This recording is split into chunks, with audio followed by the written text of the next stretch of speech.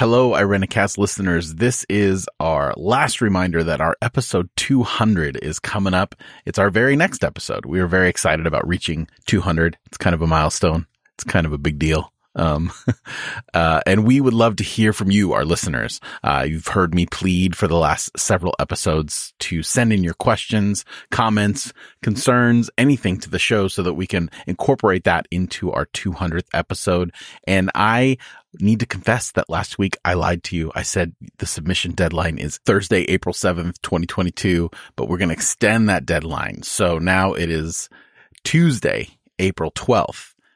Tuesday, April 12th. Get your questions in. We really, really do want to hear from you. Thank you to everyone who's already sent them in. And you can send those questions in via email, via social media, via audio clip, which would be great. We'd love to hear your voice. And all the ways that you can get us that information is in the show notes, irenicast.com/199, because this is episode 199, one before 200. So without any further ado, here is this week's episode.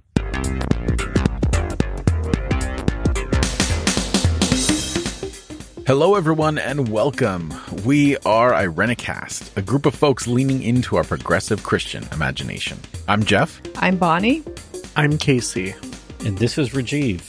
On the first and third Tuesday of every month, we provoke conversations for shifting perspective on theology and culture. Thank you for joining us. This week, we are going to be talking about atheism and agnosticism. I practice that. Agnosticism, because that's hard to say sometimes. And for our segment, we are going to be doing, in a bit of irony compared to the conversation we're probably about to have, but we're going to be doing something called Top 3 Things We Are Against. Because in reality, we're wonderful people, and we are not really against anyone, but a lot of things. So stay tuned for that. I don't know what I'm talking about, but we're going to continue on.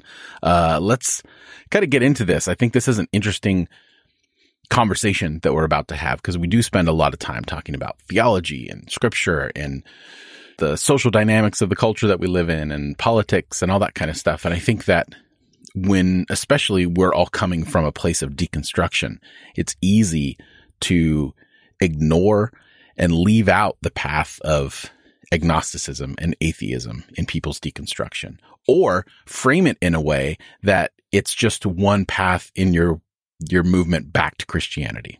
And I think that, I think sometimes we do a disservice by thinking that, everyone's going to come back around to some sort of belief in God. Everyone's going to come back around to some sort of place in church, because we recognize that that's not the case. And we don't think that that necessarily has to be the case for anyone, or that anyone's eternal soul is on the line if they don't, believe in a new theology or adopt something else. So I think this is going to be a good conversation for us to have, to kind of leave that space for people. And we've had a similar conversation in the past. I think it was just before the pandemic.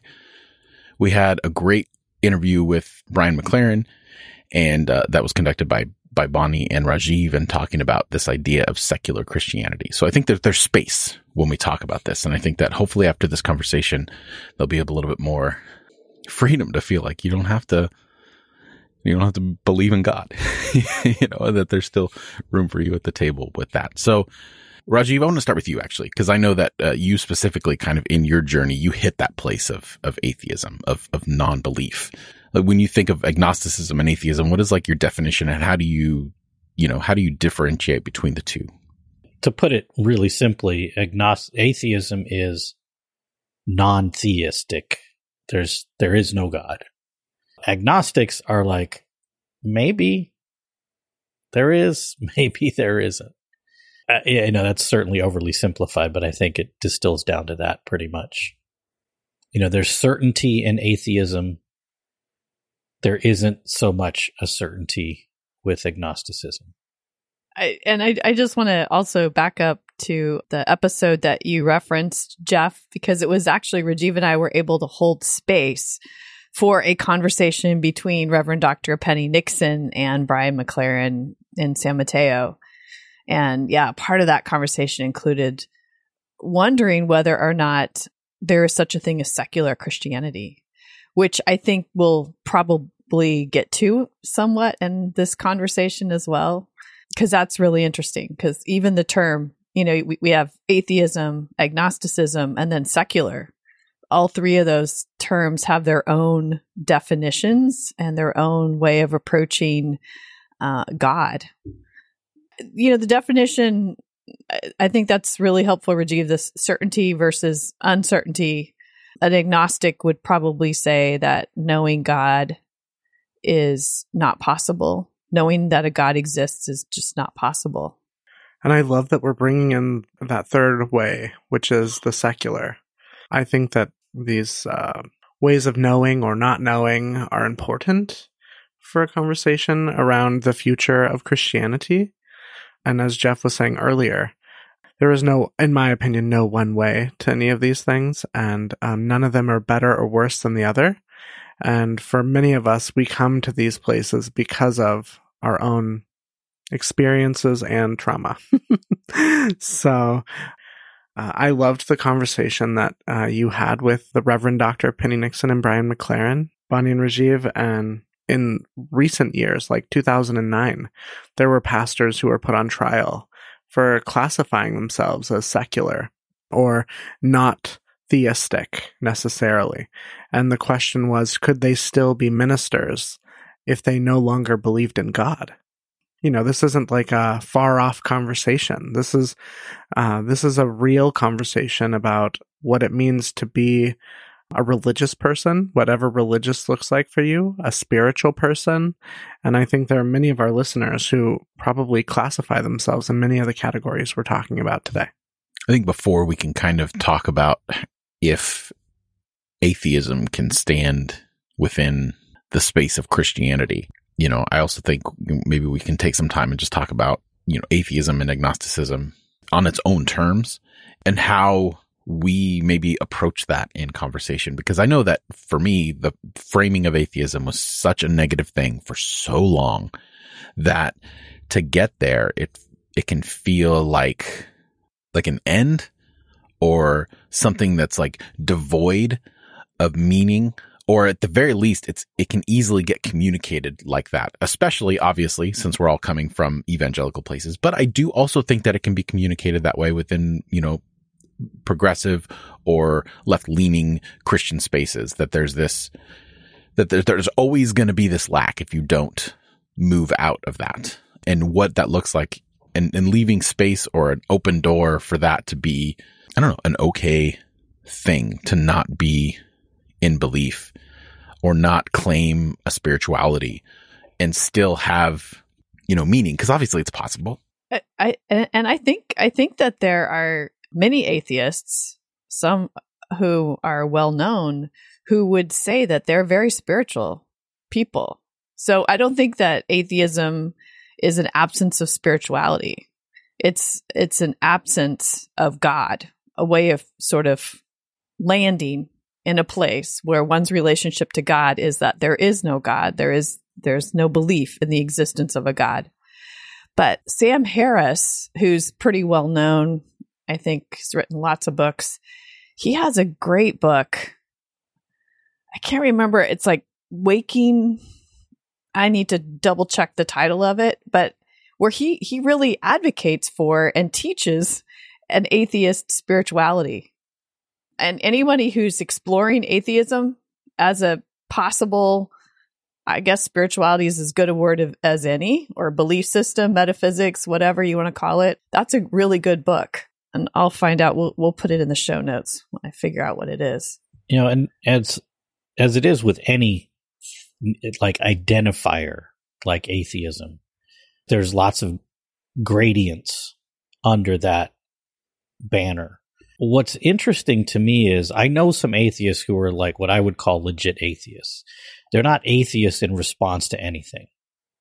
They're not like, well, I'm an atheist because how can you believe in that BS? To me, that's less authentic and less examined than someone who's like, yeah, I don't believe in God. What you think about it really has no bearing on my not believing in some God force. And what's fascinating to me, though, is there are some celebrity atheists. Christopher Hitchens comes to mind.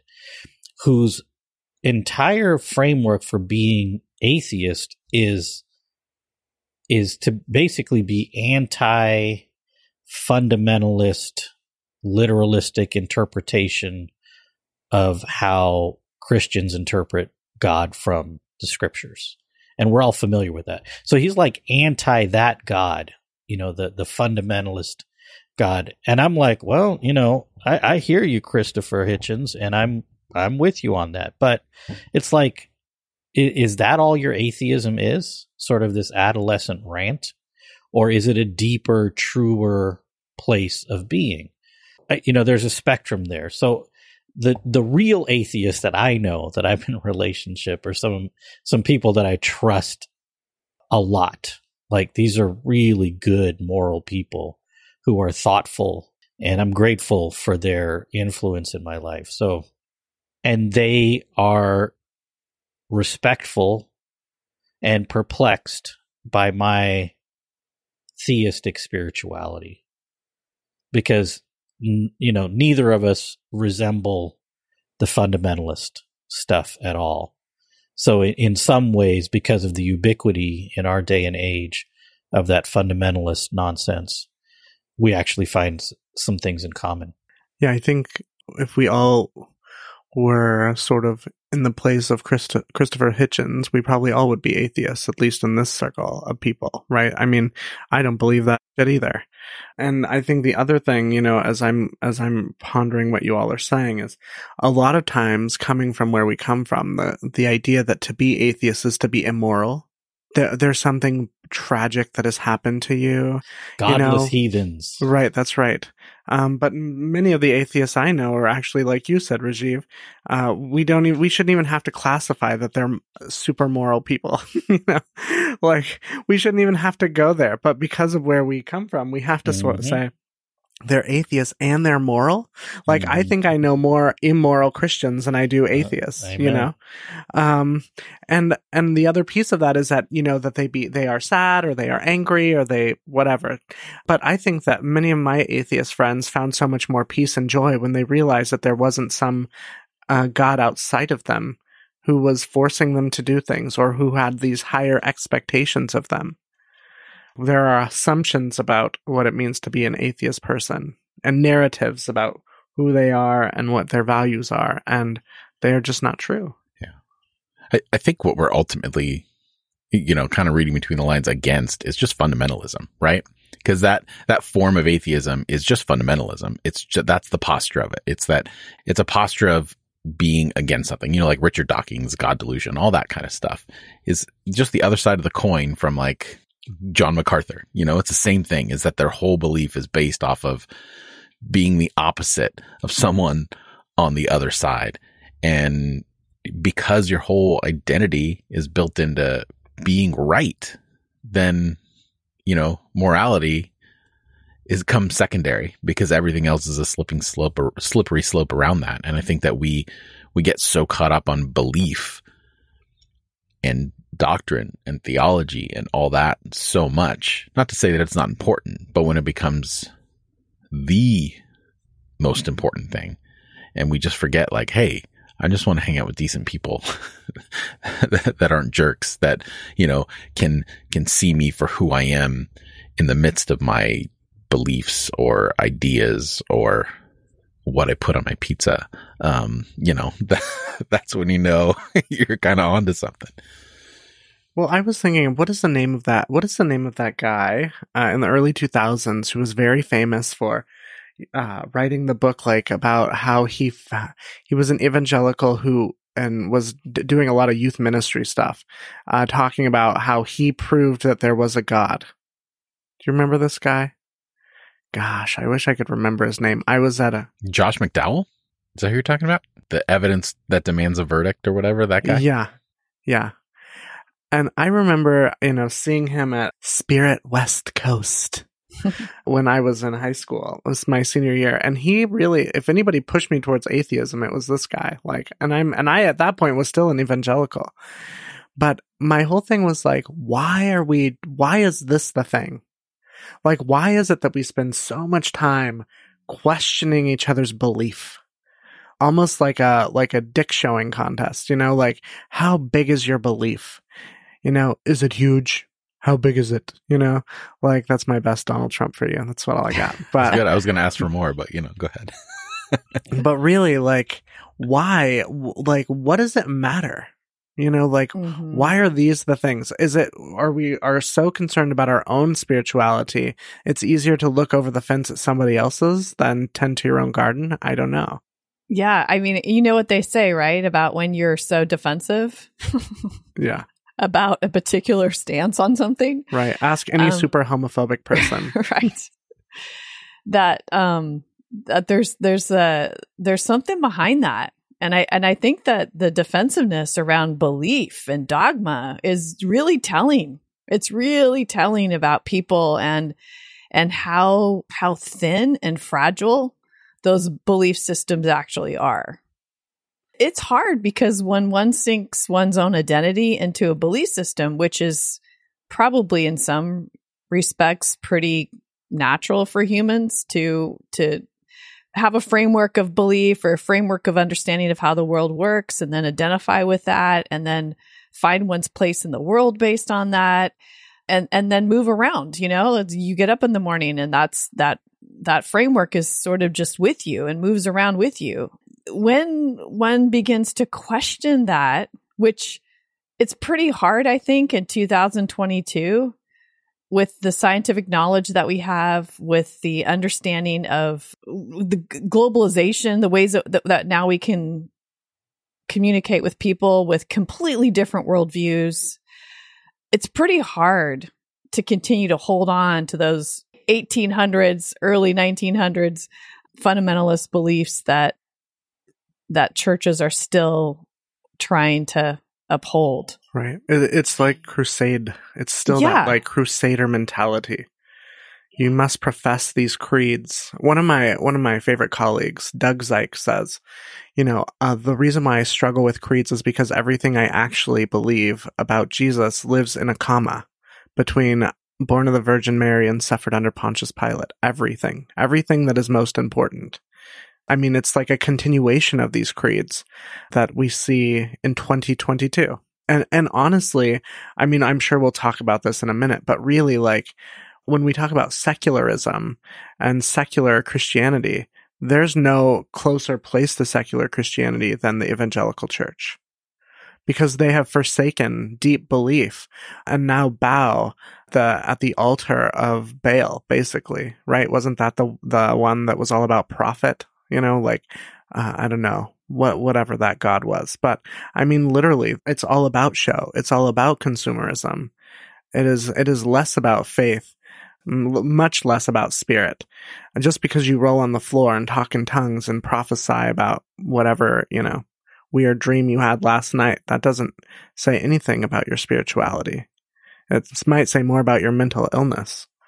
Well, and on that spectrum that Rajiv was talking about earlier, atheism, why someone's an atheist. I think that we can't also discount our theology or our belief to God to trauma. And we have so many people that are coming from places where their belief in God is linked to some very significant trauma. And they're not being petty or reactionary like someone like Richard Dawkins. They're just trying to heal themselves. And, sometimes if you've use rhetoric that's so toxic around a deity, then it's perfectly healthy, normal, and good to move away from any sort of belief of a deity because it's so tied to those things that have wrecked your heart and your body. And, leaving space for that is so important because, again, we all know too well how religious trauma affects people in real and harmful ways. Trauma bonding with God. Yeah, that's a really good point, Jeff. And when you hear this stuff about God and you're like, this just doesn't add up.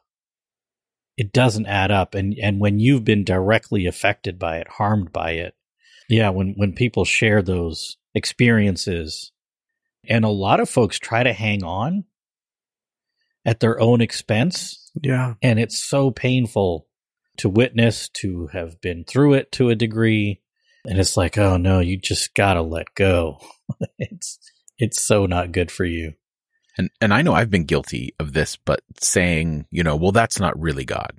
Well, it is to them. It is to someone's experience that the abuse that they suffered and that they had to endure. That is God. Like to throw that away and be so dismissive in just saying, well, that's not the real God. Let me show you the real God. And I think that I've done that myself in ways. And I think that, being sensitive and open and leaving space for letting that journey find itself, I guess is. Jeff, I'm just going to jump off of what you said and say, sometimes I think we do that not only with terms like God, but also with love. That's not love. Right.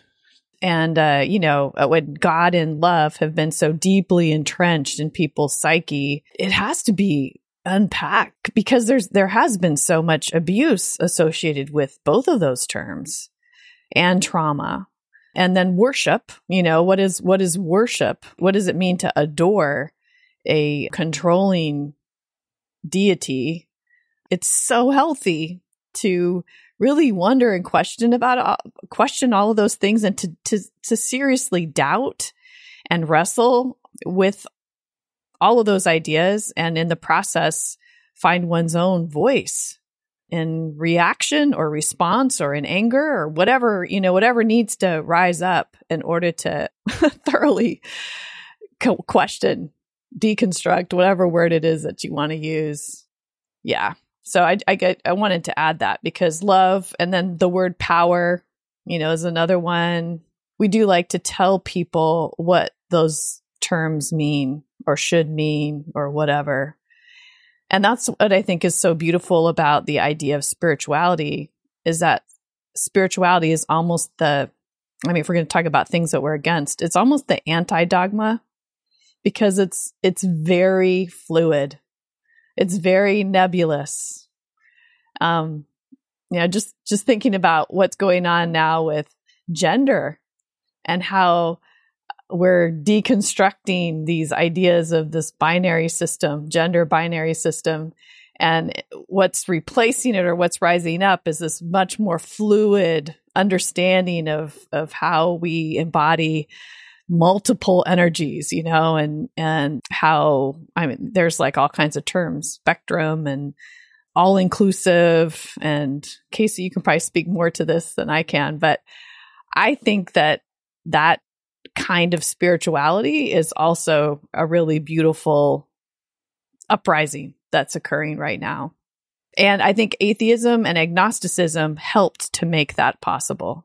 So I'm grateful to the atheists and the agnostics and the gender non-binary folks, and to all the people that are just helping us to imagine new ways.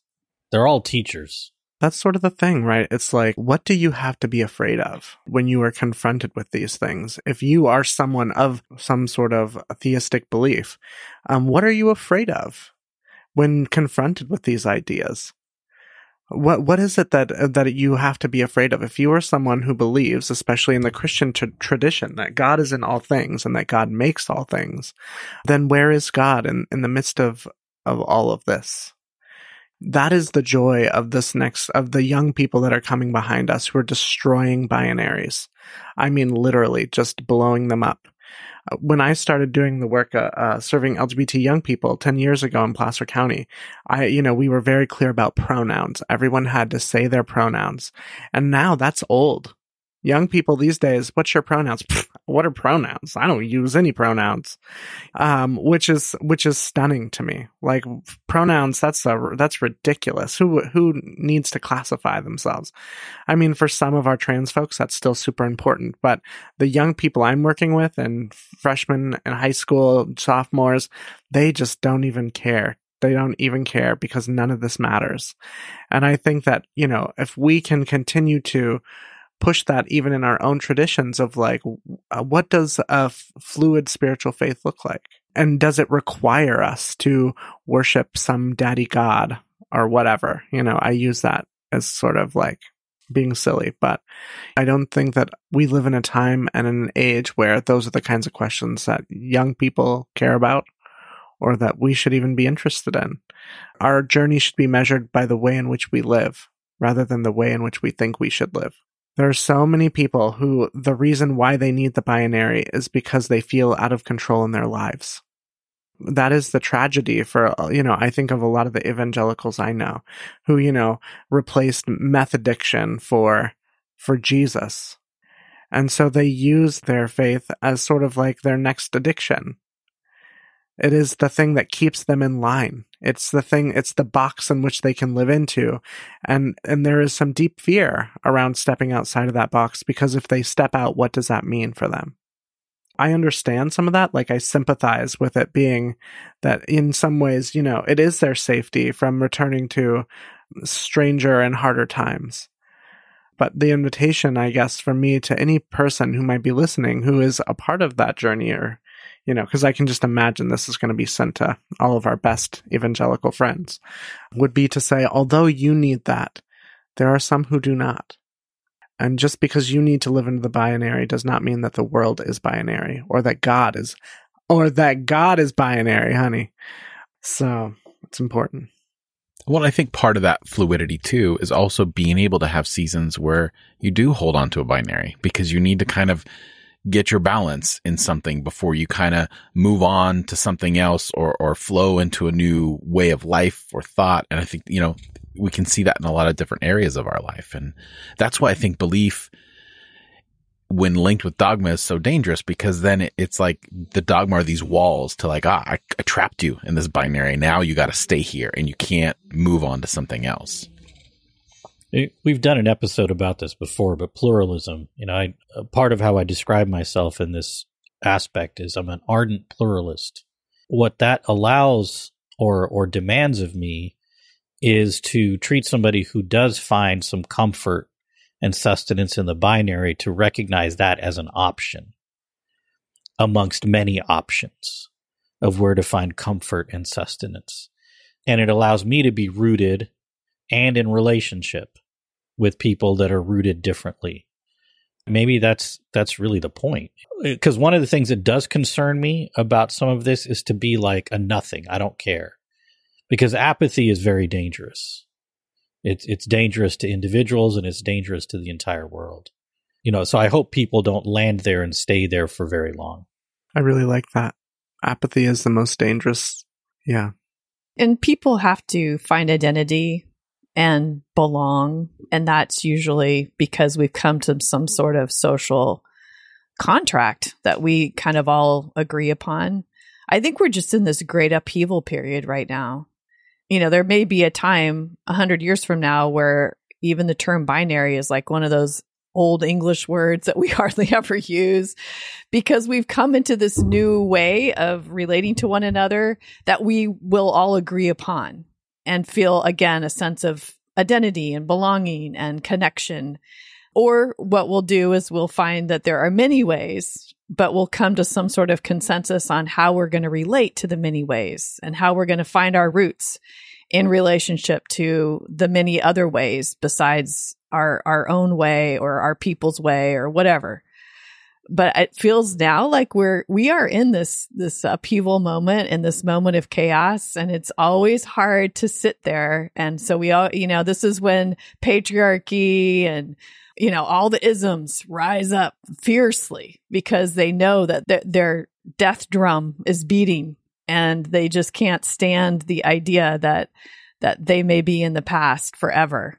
So we have to be vigilant and opposite of apathy, apathetic in our desire to stay in the chaos until it clears, until we see a way forward together.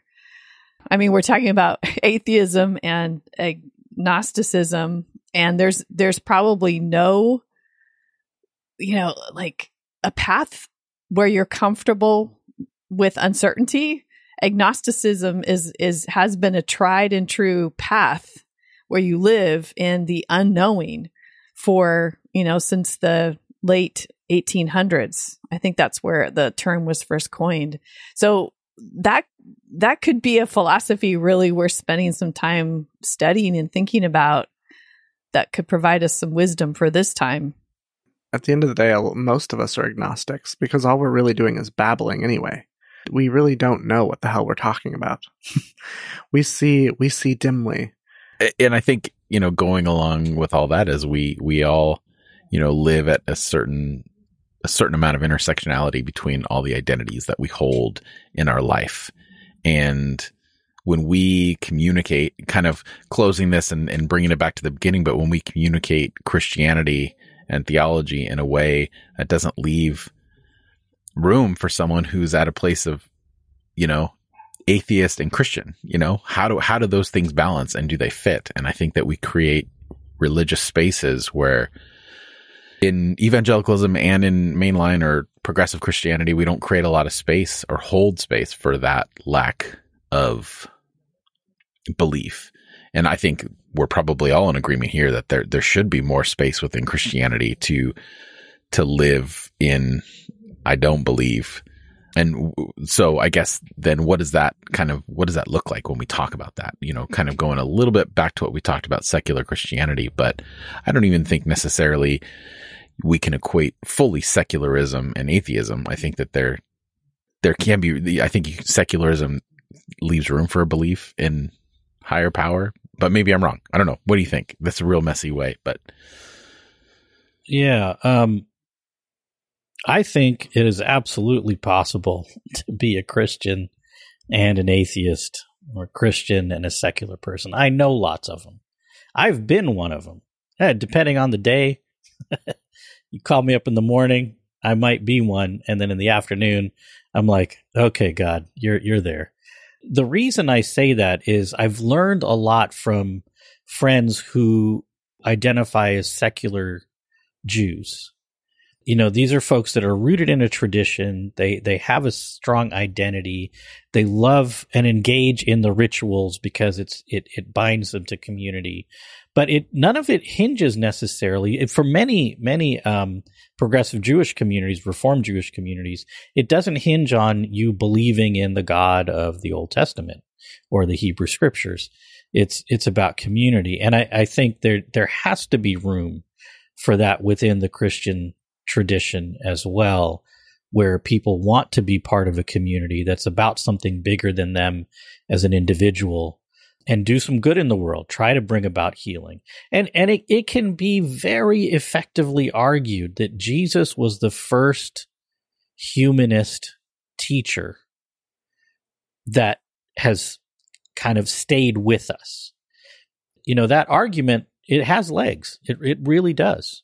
So the fact that we haven't been more receptive, like actively receptive to secular Christianity, I think is more of a sign of our falling away from the tradition than it is a fuller embrace of the tradition. Yeah. Here.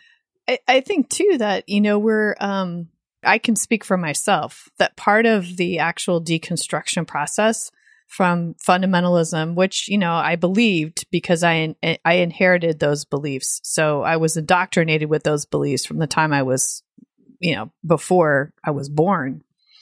I wouldn't have thought differently until I came of age and started to wonder for myself.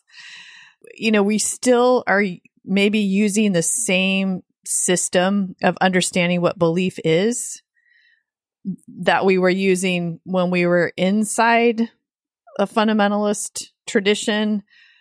And so some of the ways that, in which we do things, I think has to be deconstructed also. Some of the methods, like creeds, for example, are creeds meant to be believed in that traditional fundamentalist sense, or are they meant to sort of lay out the whole arc of a mythology that offers something to the world in this cosmic sense? In the same way that, any mythology would offer something to the world in a cosmic sense. And that we repeat that together again and again. So it becomes deeper and deeper ingrained in our bones, not believed. Like in a Mary was a virgin. Like I believe that in a scientific, historical way. I think there's a lot for us actually to process and unpack. And that it will be a lifetime journey of healing and processing and unpacking and thinking about how we relate to these great traditions, two of which are atheism and agnosticism. Right. And I think, also, with all of that, I know for me, going back to a conversation that we had early on in the show's run with Jennifer Knapp, it's something that stuck with me the whole time, is her describing her Christianity as, this is my language for the divine, for the unknown. Mm-hmm. And I know for me, that's the language I inherited, and feeling like if I get to a place where exploring other paths might be fine, but I think that there's also a bit of an appropriation that happens a lot of times, because maybe Christianity has been, given to me and defined narrowly, doesn't mean that I can't rework that language, because it's my heritage. Like, I'm a Western white male, and I have a lot of flexibility with that. I don't need to run over to someone else's spiritual schoolyard and start, taking their stuff, changing my name or whatever. But I think that there's room in that. And I think that also, to a certain extent, atheism is a Western construct. Mm-hmm. It's very much is, actually. So I feel like there's also room in there to play in that without having it. And maybe, Rajiv, will look at your face like, I don't know about that. I think, I'm like, where are you getting that from somewhere? Well, it comes from the, in our definition of atheism, it certainly comes from the European. Right. Like the movement of philosophy from like Aristotle, mm-hmm. like the whole like European whites, that kind of atheism. So I guess I want to be clear about that. But I think to a certain, that there's not, within atheism and evangelical Christianity seem to be the two places where pluralism is not allowed, right? Like you're stuck. It's either this or that. And I think that's a Western mentality to compartmentalize so much. But all that to say, I think that, being mindful of where we are, where we came from, and, where we're going when we talk about these things. I think it helps form not only our spiritual path, but helps us form understanding for other people's spiritual path, and know that the more space we create, the more we're enriching ours and their lives. Rajiv, you seem like you wanted to share something. Yeah, I'm just a little, I get the word itself comes, has European roots. I'm just not sure the practice is confined or originates in any one place. It's probably like, how did even this notion of God originate? It like popped up all over the place. So I'm just thinking it probably there are non-theistic people throughout history in every society who just are like, I don't think so. True. Yes. Yeah. I mean, that thank you. That's an important clarification, because I certainly don't want to, but hopefully by like more defining, I guess the word itself. Yeah.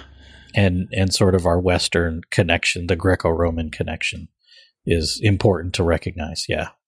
Yeah. And classification, man, everybody does that too. That's just not a white thing. It's just not a European thing. For sure.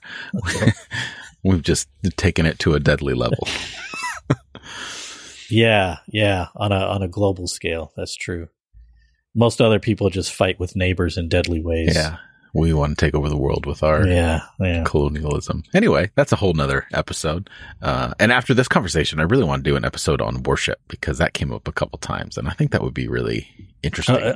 On what? On worship, because we haven't discussed that concept. Oh, anyway, God help us. I guess that's for another episode. So yeah, totally. That would be fun. Obedience. Oh, yeah. That's a good one. Yeah. All right. Well, look at that. Yeah. This isn't a planning session, everyone. This is an episode. But we'll drop those little tidbits, and hopefully people will continue listening.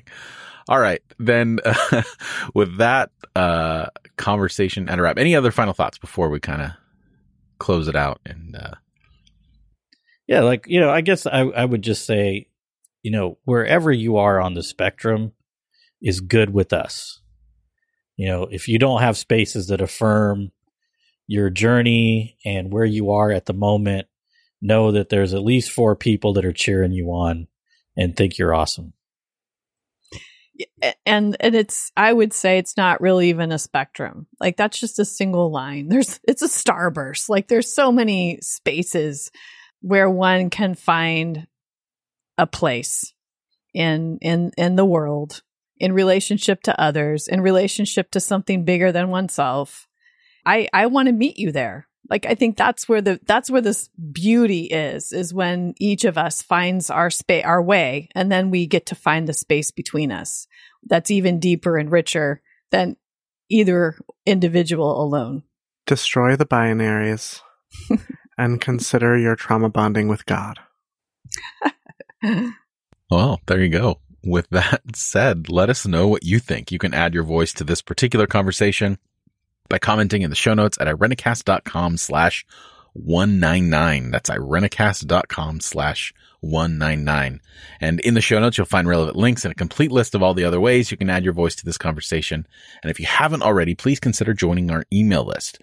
Joining our email list is the best way to keep updated on all things Irenicast, including, hopefully soon our next Intersections, cohort that we'll be having. We don't have a date yet, but if you subscribe to our email, you'll know when the date comes. And you can find that subscription link in the show notes, also at irenicast.com/199. On the other side of the music, we are going to disregard the posture that we've taken in this conversation, and we are going to be against many things, and we're going to share our top 3 things that we are against. So, yay, that'll be fun.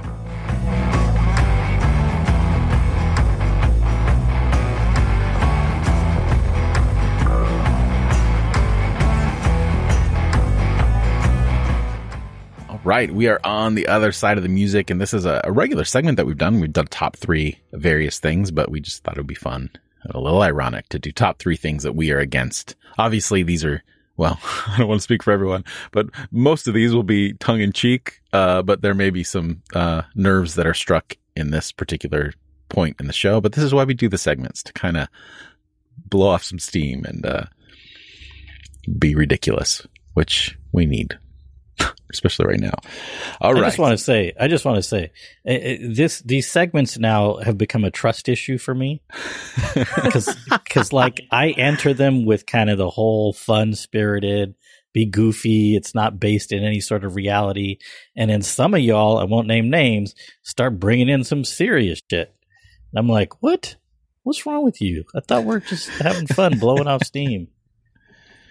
So again, some trust issues right now. Ultimately, Rajiv, it's a place where we can be ourselves, and sometimes we feel serious and sometimes we feel silly.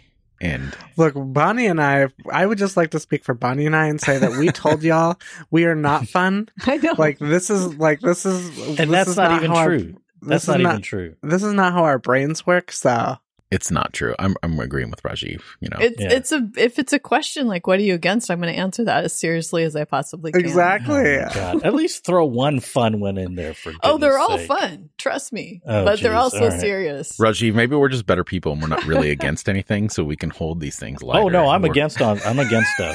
There's no all right, well then never mind. I will shut my mouth. All right, Bonnie, I want to start with you because you seem serious and yeah, this is like my number one. There's no, this is one thing that I don't think has wavered much in my whole life. My number one thing that I'm against is war. Yes. Rajiv just rolled his eyes. Just, yeah. Yeah. Man, that we're supposed to be starting with our number 3 thing. Like all of this has just started off sideways. See, it's like no wonder I have this anxiety. I hate to see what number 1 is going to be, Bonnie. Against that war. is my number 1. So here I'm even like I'm reversing the order. I'm messing this up entirely. You're flipping the script. God. Yeah, you lose. All right. Well, spoiler. This is Bonnie's number 1, and for the rest of us, it'll be our number 3. But yeah, my 2 and 3 are probably more interesting. Okay. So start with 3 next time, and I guess we'll just go backwards for Bonnie. Bonnie gets to. No, I'm not going backwards. Yeah, everyone else can start with 3. Bonnie will be the only one that's going to go backwards. I'll be the only one. So Bonnie's. I'll be against the grain. It's like a tenant situation. This is what we're we both love going about in different directions. Time-wise. How fitting. Oh, God. All right, war. Poor Rajiv. Yes, no argument there, Bonnie. I agree.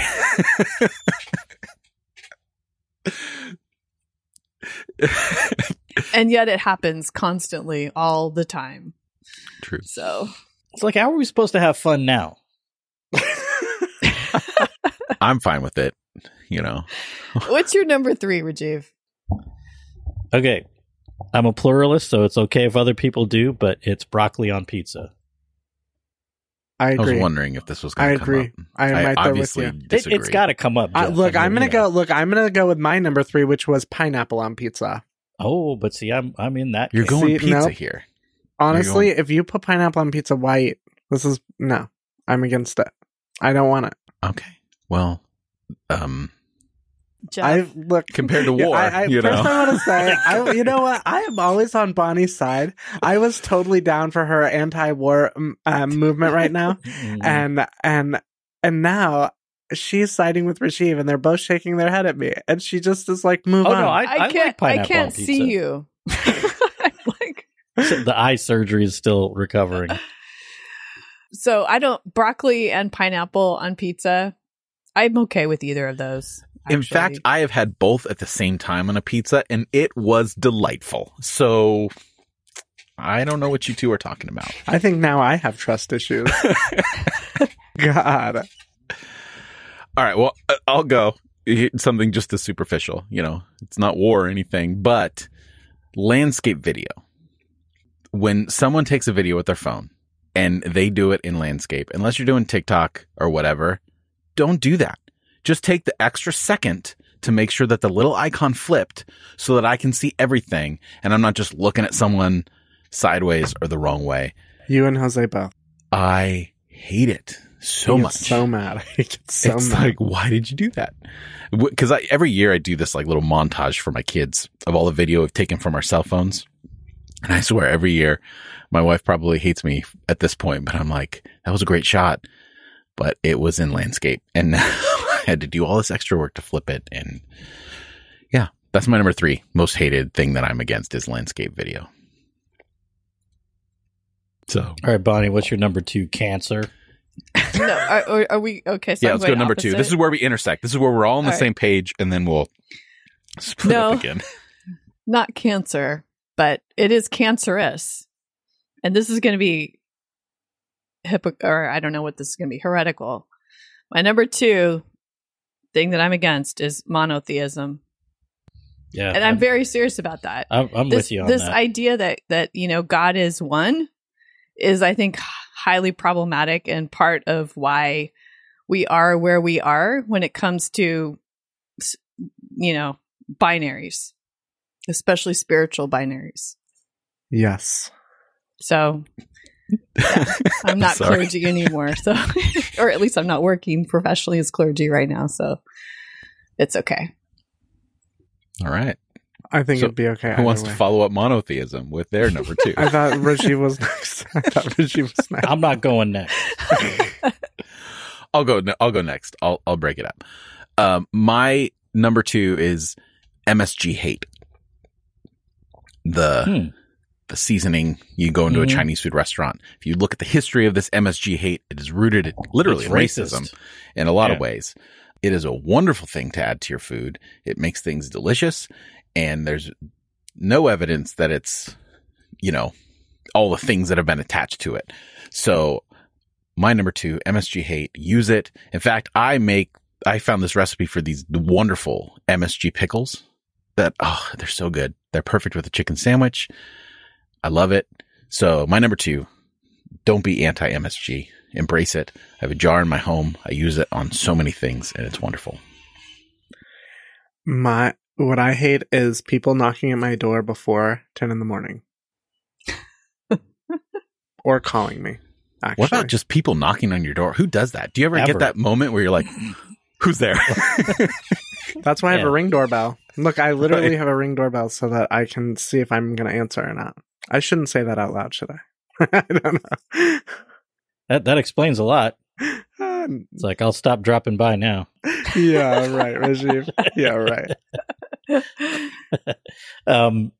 My number 2 is bad drivers. That's a good one, Rajiv. My honorable mention was specifically connected to that, and specifically turn signals. specifically people that do not use turn signals. Mm-hmm. I really think that should be problematic, a great punishment. And I think that especially police officers that don't use their turn signals should serve jail time for that, because it is egregious. Not to say that everything else they do isn't horrible. Again, that feels very superficial and bad thing to say in light of war and monotheism and likely cancer for number 3, but turn signals. I'm with you, Rajiv. Bad drivers, man. I have some serious road rage. All right. Bonnie, you're number 3. Since you're my number 3 is standardized tests. I hate them. I think that they're so problematic, and like, talk about putting people in boxes and defining, entire swaths of people with this number. And especially when they're used to decide how young children are doing and what tracks they should be on and how they're going to grow up or not grow up or whatever. I don't know. I think they're awful. I agree with that. I actually, that's one of the reasons why I went to a private school, because I knew that with test anxiety, I would never pass an SAT. Because I have too much anxiety, test anxiety. And now they just announced they're getting rid of ACTs and SATs. I saw that. I was just going to say that, yeah. Mm-hmm. But they're not doing that at the 3rd grade level. They're keeping all the standardized tests. So it's like, how is it that, college, I don't know. Anyways, there are better ways, so much better, I think, data proven better ways to decide if children are learning. I just had a conversation with my kids this week because they were like, the state testing's coming up. I don't know how we're going to do. And I said, it doesn't matter, girls. Don't worry about it. Just fill in all C's if you want to. Doesn't matter. Like, it's not going to affect your grade. And they're like, really? I said, yeah, you're not getting, just don't worry about it. Yeah, I agree. I'll do my number 1. Number 1. I do not like Governor DeSantis. I am super. This is my one serious one, Rajiv. Okay, mm-hmm. I get one. I'm with you. And honestly, he is at the risk of murdering many children, quite frankly. And I am just so bothered that his state legislature would pass this bill, that he would sign it. And I really hope that for all those of you in Florida, that you do whatever you can to remove him from office, like that he is voted out ASAP, because he is toxic to your state and he is toxic to our country. And this is another reason why I think the state of California should be its own country, because I am embarrassed to even share anything with that person. So there you go. Mm-hmm. Some radical speech there, man. But yeah, it's so sad what's happening in Florida. There and Texas. Honestly, like there are in 2021, there were 118 bills passed, anti-LGBT bills, or something like that. Or no, I'm sorry, there were 228 bills passed in 2021, and already in this year, in 2022, there are 118 bills throughout the country that they are passing anti-LGBT legislation. And that was in March, everyone. So 1 quarter into the year, we are already catching up to last year's 200 and something bills. Like, we must do something, and we must vote out these people who continue to put our lives and our children's lives at risk. It has to stop. Okay, there's my look. My number 1 was serious. So sorry. Just before I say my number 1, I want everyone to know that I completely agree with this, and that my number 1 is superficial and stupid. And I don't want. Maybe Rajiv, you should go, and we can contrast. Yeah, because mine's actually this one's a little more serious. Well, even before, can I say something to what Casey's? Yes. I just want to say that, when those things are happening in Texas and Florida, shout out to the people who are working so hard to break down these systems of oppression, because the fact that there's this backlash, like oppress, means that there are people on the ground working so hard to undo those systems of oppression. So you're right. We have to vote those people out because we have to be better than the systems of oppression. And we can in a democracy. And also, there's a new dawn dawning. There's a new dawn. There's a new dawn dawning. There's a new day coming. And that's like, let's keep that momentum going. I hope you're right. Yeah. We can make it. We can make it so. That's right. So. Yep. Boycott Florida. That's right. Till these changes happen, and fund the resistance in Florida. So, I mean, this is like actually ties in surprisingly well. But my top thing that I'm against is sincere, and it's willful ignorance. Yeah. It drives me crazy. It's a bad one. Rajiv, I just got to point out your hypocrisy. And hey, Jeff I waited till number one. Jeff is hanging me out to dry with I waited till number one. Your stance of making this light and not serious and just... Yeah, but if we were all lighthearted, we could have taken willful ignorance into a more fun, loony direction. Oh, so pass the blame. I see. Cartoonish. Okay. When Jeff said, I want to call out your hypocrisy, I thought he meant your hypocrisy as in, I have experienced you as willfully ignorant from time to time. So. Do tell, wow. Bonnie. Do tell. Wait a minute. I feel like Bonnie's you speaking started from us with experience. war, and now you're starting the trash talk. Okay. This is like, oh yeah, but you're not on any drugs. You are You may have to clear-minded. edit me out on this one. New segment, marriage counseling. Let's go. Oh my goodness. All right. Well, my number one is kale. It's gross. I don't like it. Oh, I like kale. What? Yeah. It's gross. I tried so many. I literally have tried. I've tried it in like roasted. I've tried it in a salad with a bunch of salad dressing. There's just something about it. I'm with you on raw plain kale. It's a little I don't like tough, raw plain kale either, but I do like it in stuff. I like the texture. I can't.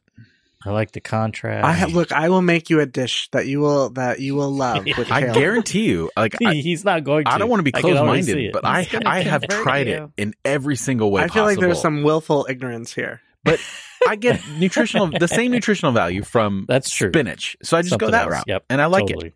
I just can't do kale. It's like, it's gross to me. So bad. There's one time I had a kale burger.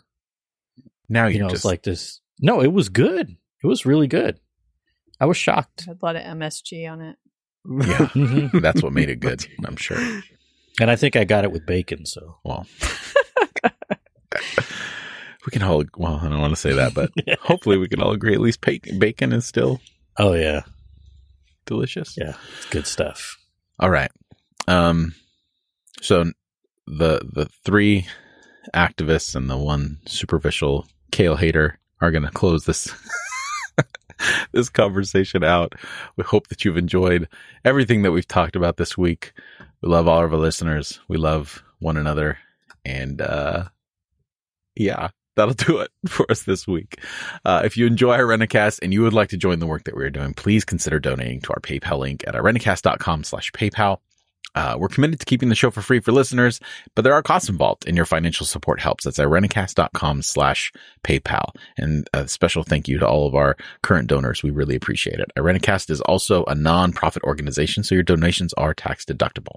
You can also support the show just by simply making sure you follow the show on whatever podcast platform you're listening on. And if it allows it, leave a rating and or review, or send us a note or an email. We just love hearing from people. So yeah. So for this week, I'm Jeff. I'm Bonnie. I'm Casey. And this is Rajiv. Thanks for joining the conversation.